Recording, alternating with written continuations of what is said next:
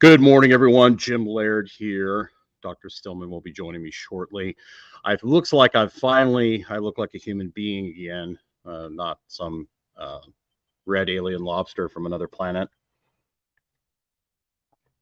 I changed the angle so that I'm not facing the sun, and I got a different camera, so I think this is much better. So be it. But today, we're going to be talking about, can you get enough iodine from your diet? And this is something that Dr. Stillman and I spend a lot of time talking about, like kind of how things are different today because of, there's just a lot more toxins in the environment. There's a lot more chemicals. There's a lot more garbage in the food. There's a lot more garbage in the water. People are getting outside a lot. And, the sun is a major detoxification tool. So, I think the standard recommendations are not going to be sufficient anymore. And there's going to be some things that you're going to have to do to offset some of the things that are happening to us. I think particularly the amount of microwave wave radiation that's just being blasted at us, especially if you live in big cities. I mean, there's cell towers on every corner. Everybody has 4 or 5 devices. We're constantly being blasted by Wi-Fi radiation. And, I don't really stress out about that too much because I do so many other things to mitigate my health. But at the same time, it is an underlying stressor. I really make sure when I'm working with people that I don't turn it into this thing that becomes like a huge underlying stress where people are just so worried about it that it creates a massive stress. So there's a balance there between awareness and obsession, and then making sure people are taking care of all the low-hanging fruit and they don't get like overly hyper aware of something they don't necessarily have that much control over. Good morning, Dr. Stillman. I think we finally got my camera figured out. I don't look like a lobster from another planet. Good. I'm glad. You were looking like a lobster from another planet. I know, with the direct sun hitting me in the morning with that other weird camera I had, it was making me look like I was either on a lot of blood pressure raising medications or melanotan. Or melanotan, which don't forget the melanotan. I don't think that's really a factor because I'm microdosing it. I get it, man. I mean, I was pretty dark before I started microdosing melanotan. So, all right. So I've just got done talking about how our modern world is a lot different. There's a lot more toxins. There's a lot more EMF. There's a lot more pollution. Yes. There's a lot more crap in the water. And I was talking about how we talk about all the time, how a lot of things that, might have been okay in the past might not be adequate today. That's right. So what is iodine? What does it do? And where does it come from? So iodine is an element in the periodic table of elements, obviously. Hold on, I got to sneeze. Oh, you muted yourself. That was cute. I did, right? You didn't hear that sneeze. Anyway, so iodine is an element in the periodic table of elements. It is essential for the production of thyroid hormone. And that's what most people in the health and wellness industry know about it. That right there. Now, what also has happened is that the health and wellness industry has gotten, and I mean this in the conventional world and in the integrative world, people are scared of using iodine because it's very powerful. It's powerful for reasons that I think they don't understand. Thank you, James. James said, God bless you. Most appreciated. We can use all the blessings we can get right now. Absolutely. Everyone can, actually. It's true. So what happened was people saw that thyroid numbers would change significantly when they were on high doses of iodine. They also saw that sometimes people's thyroid antibody levels would go up when you gave them iodine. But whenever you see a lab change in response to something you've done, you shouldn't jump to conclusions about what it means clinically. So first of all, for people who don't know, antibodies can be good or bad. They can cause you to have tolerance of something, which is important. You want to tolerate your thyroid gland. And they can cause you to attack something, right? Which could happen or create an autoimmune thyroid picture. But the point with all of this is that what happened with the labs and the way that they pan out or are affected by high doses of iodine is that people drew the wrong, I think, conclusion that because it made iodine, or rather, I should say, thyroid hormone numbers change, it was bad and you had to avoid iodine. This isn't good because in clinical practice, when you actually start giving patients iodine, they do much, much better clinically. And they don't have any worsening of their illnesses. Their thyroid function doesn't get worse. And I can't say this across the board, but in very general, we did a thyroid program back in February, had about 60 people in that program. And a lot of those people, I told them to eat more iodine. Not a single complaint. One person took too much, had a little bit of insomnia, a little bit of anxiety, backed off the dose, immediately got better. So people need to realize that this is something that can be used to really help people. The question whenever I find a nutrient that I find helpful in my practice is, can I get enough of this from food, or do we need to supplement it? And I want to share with people one of my favorite graphics on this from one of the companies that I actually get my seaweed from. Hopefully you guys can see the screen now. This is a graph of how much iodine is found in different foods. And so you'll see down here, you've got some legumes, some fruits, some dairy products, some shellfish, then come the fish, and then you get into the seaweeds. And there's no comparison here. You get huge doses of iodine from seaweed. You get very little from fish. In relative terms, shellfish and other foods. Now, most foods are not on this graph. I think people will realize that if they look at it. Very few foods are rich in iodine. What's happened is that people have, backing up, in the 1900s and 1800s, early 1900s, I really should say, there were big problems with goiter, which is iodine deficiency in America. There was a big goiter belt that was through the Midwest up into the Great Lakes. Iodine poor soils, diets low in seafood, led people to develop these very large thyroid glands. And they enlarged because the thyroid gland was looking for more iodine to make thyroid hormone. That's why it got bigger. It was trying to scavenge every last molecule of iodine out of the blood to prevent the patient from becoming overtly hypothyroid. We put iodine in table salt. That's why it's called iodized table salt, in order to fix this problem. It effectively made the goiters go away, but there's a big difference between the dose of a nutrient that you need in order to avoid overt deficiency and the dose of the nutrient that you need in order to get optimal health. A great example of this would be vitamin C. You know, last week I had a little bug bite right here on my forearm. You can barely see it at this point, and I immediately started to take vitamin C, 2, 4, 6 grams. Generally speaking, I take somewhere in that range every single day just for my optimal health maintenance, for reasons I'll be covering in a blog post here one day. Sign up for my Substack if you're not already signed up. That's where I'm going to release that information when I'm ready with it. I'll probably do that sooner now because I've alluded to it here. And that bug bite just went gone. It very, very little discomfort, very little swelling, very little pain, very little itching because of the action of the vitamin C.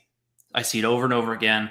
I've done this more than one time in the last few weeks with patients who called me or emailed me, messaged me with, acute, what we call envenomations, and it's almost 100% people see an improvement within hours. So back to iodine. What's the optimal dose? Here's where it gets complicated in our modern world, as Jim was alluding to. So fluoride and chlorine and bromine are all in the same family of elements as iodine, and they all compete with one another. And there's a great book on this that's specifically about acne. Really, it's about fluoridation and the role of fluoride in the acne epidemic. That book is called Hidden Cause of Acne, I think, by Melissa Gallico. Great book. Very interesting, very thought-provoking. And aside from acne, fluoride causes a lot of other problems, which is why I recommend drinking non-fluoridated water that's been remineralized somehow. More on that in my courses, my coaching programs. Jim and I cover that a lot with people who are working with us directly. You can either work with us in the Fundamentals of Wellness, where we cover this material, or you can work with us in an annual program at my practice. Links for those are in my link tree. So anyway, is that one of the problems with ionized salt? Because the salt has fluoride in it as well as no, the iodine. No, is not that that only I'm in aware of. Is it only in Central America? Yeah, so they actually fluoridate the salt in Central America because they fluoridate the water here. Right. Okay. Gotcha. And so, back to Melissa's book, which was very interesting. It's not the first time I heard about fluoride, but I mean, she really goes into great detail of how much fluoride contamination there is in our modern world. Wine, dairy, water, tea, many other consumer products, drugs, pharmaceutical drugs, many common drugs that people take chronically thinking they're not that bad are loaded with fluoride. Because fluoride competes with iodine, it will push iodine out of the body and it will increase your need for iodine. This is part of why we have an epidemic of hypothyroidism. Jim and I are going to be doing a webinar on thyroid health in August. Tune in. It's going to be great. People loved it last time. Half the people who showed up to the webinar stayed the whole time. It was an hour and a half.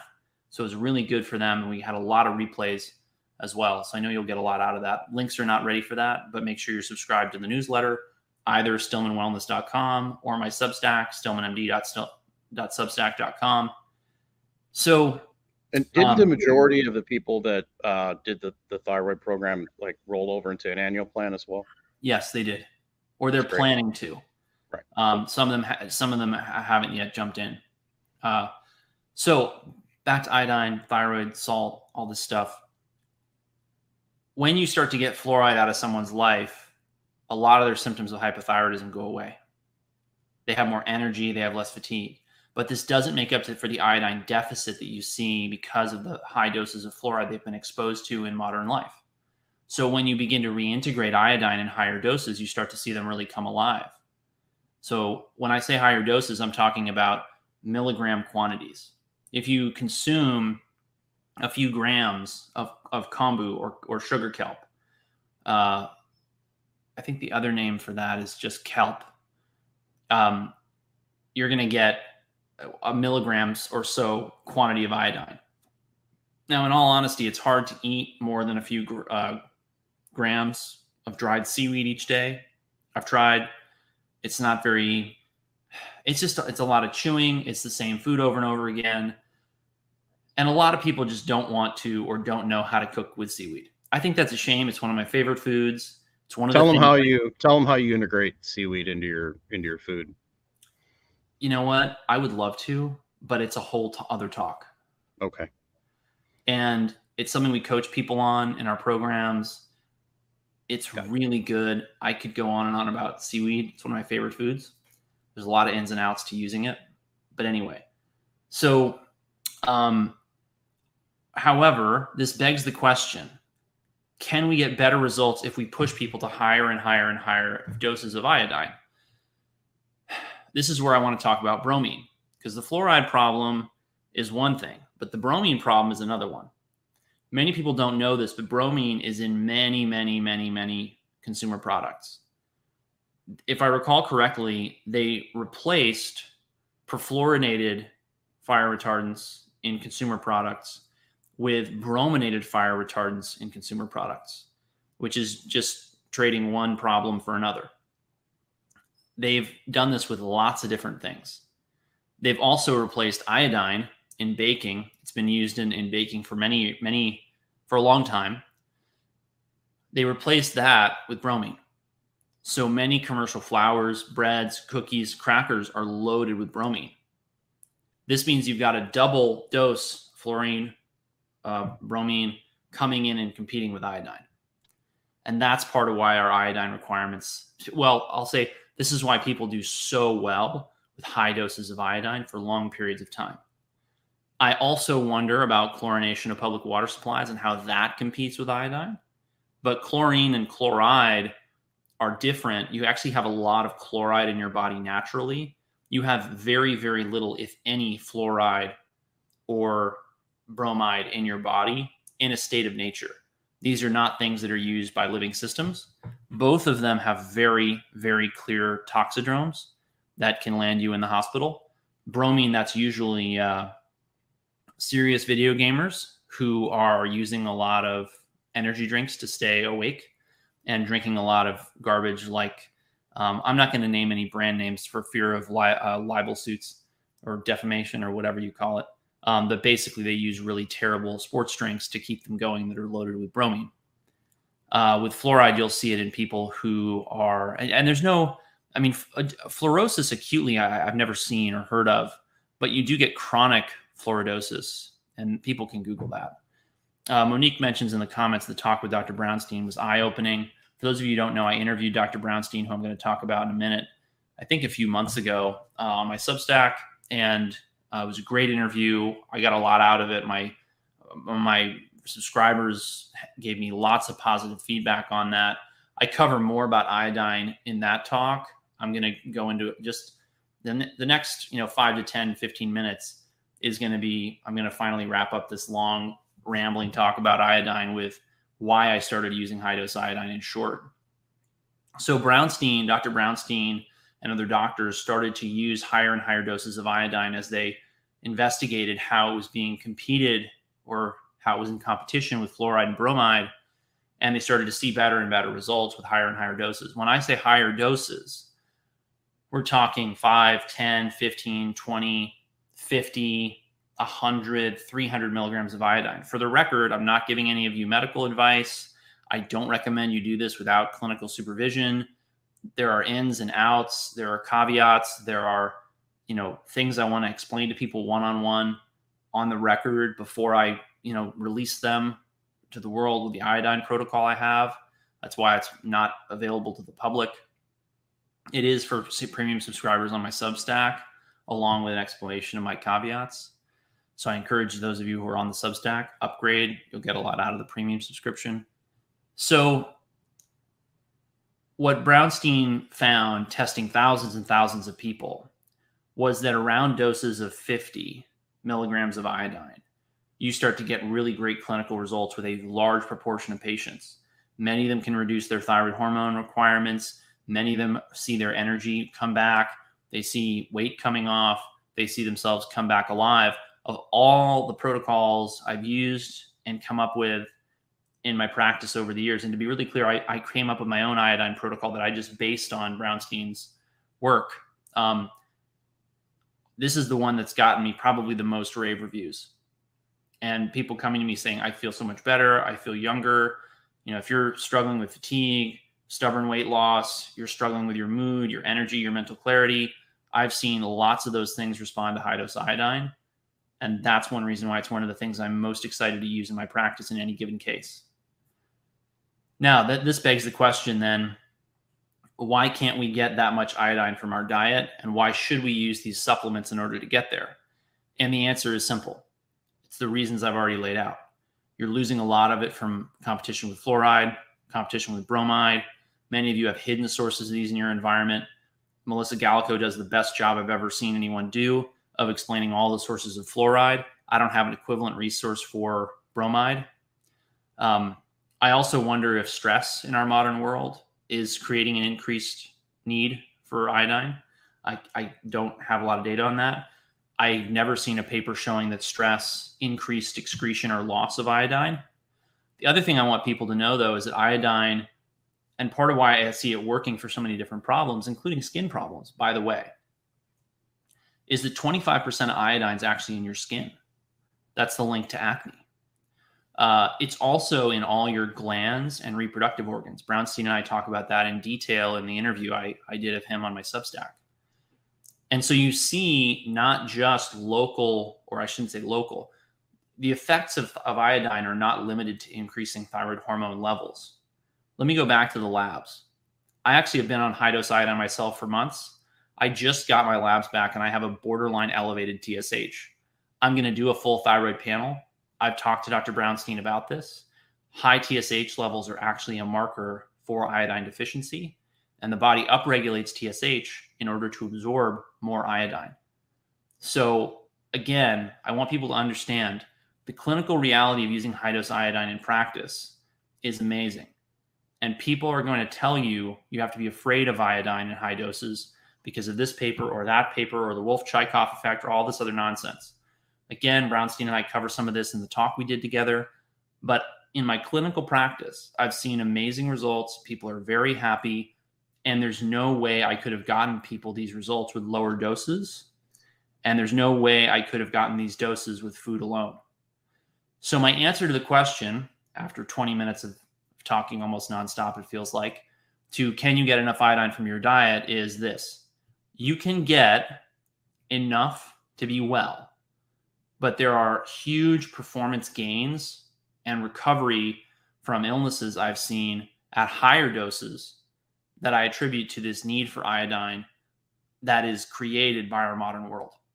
So I would hate to have to tackle a case without high dose iodine in my armamentarium, so to speak, because it would make my life a lot harder. And because I've also seen people soak up 50 milligrams day after day after day after day for months on end before they saw the full therapeutic benefit.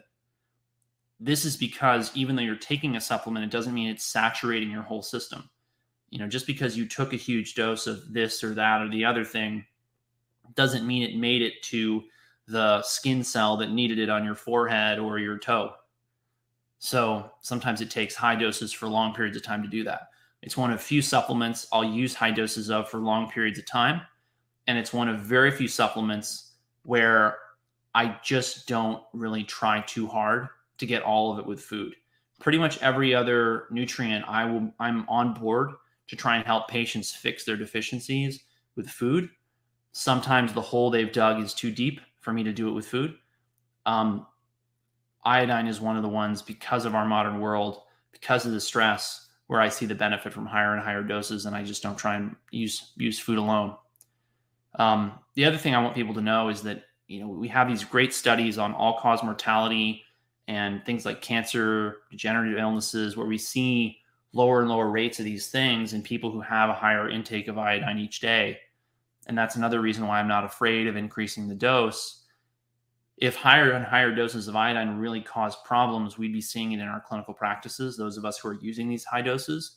We would also be seeing higher rates of diseases in populations that eat a lot of iodine, most notably people in Southeast Asia, places like Korea, Japan. They have very high doses of iodine in their diet, relative to the average American, that is, because they eat a lot of seaweed in their cuisine. You recommend Lugol's, correct? And here's the other thing people don't understand about iodine. It's so versatile. It's a wonderful wound healer, disinfectant. Yes. This is why Lugol's iodine and iodoral are both things that I keep in my medicine cabinet. If people want to know what's in my medicine cabinet, I have a post on that over at my Substack. I created it because I had so many product requests and questions from people. And my patients would often come to me with an acute problem, and I'd say, well, you need this, this, and this. And they would say, well, look, the source you recommend for that, which is the highest quality, overnight shipping is going to be $50. I won't be here till the end of the day. Overnight shipping is not available. What can I pick up at the local drugstore? And the answer is you can pick up a lot of bad products at your local drugstore and very few good ones. That's why I created that blog post. You can see all my product recommendations there. Personally, I'm using Lugol's to taper people up on iodine because you can go by 2.5 milligram increments. And that gives you a huge advantage because you're not hitting people with these big doses. I've had little old ladies and some little young ladies not tolerate more than 4 or 5 drops a day. I've had, little old ladies and little young ladies too tolerate huge doses with no side effects and lots of positive effect. So, and that's the other thing Jim was mentioning is you can use it as a topical disinfectant as well. You can put iodine on a huge variety of skin problems and see them improve very rapidly. So Michelle asks, does high-dose iodine act as an internal cleansing agent within the body similar to the way iodine is used externally as a disinfectant? Michelle, we believe so, yes. But it is very hard to document that, as I'm sure you can appreciate. But this is why I'm excited to use it in cases where people say, look, I have chronic infections, like I have chronic Lyme disease, or I have these foot infections I can't get rid of, or I have these cysts or chronic acne or skin infections that are really troubling me. Look, iodine's found in all those tissues. And this is the thing about iodine, here's how I really think it works. Iodine, when it gets into the cell, creates all these side products, so to speak. in your cell membranes that change how the cell functions. And because of that, I believe that it helps the body to cope with pathogens better and get rid of them. I don't know that it's directly an antimicrobial within the body. I think it makes the body's immune response bigger, better, faster, stronger, smarter, so to speak. So that's how I think it's doing that.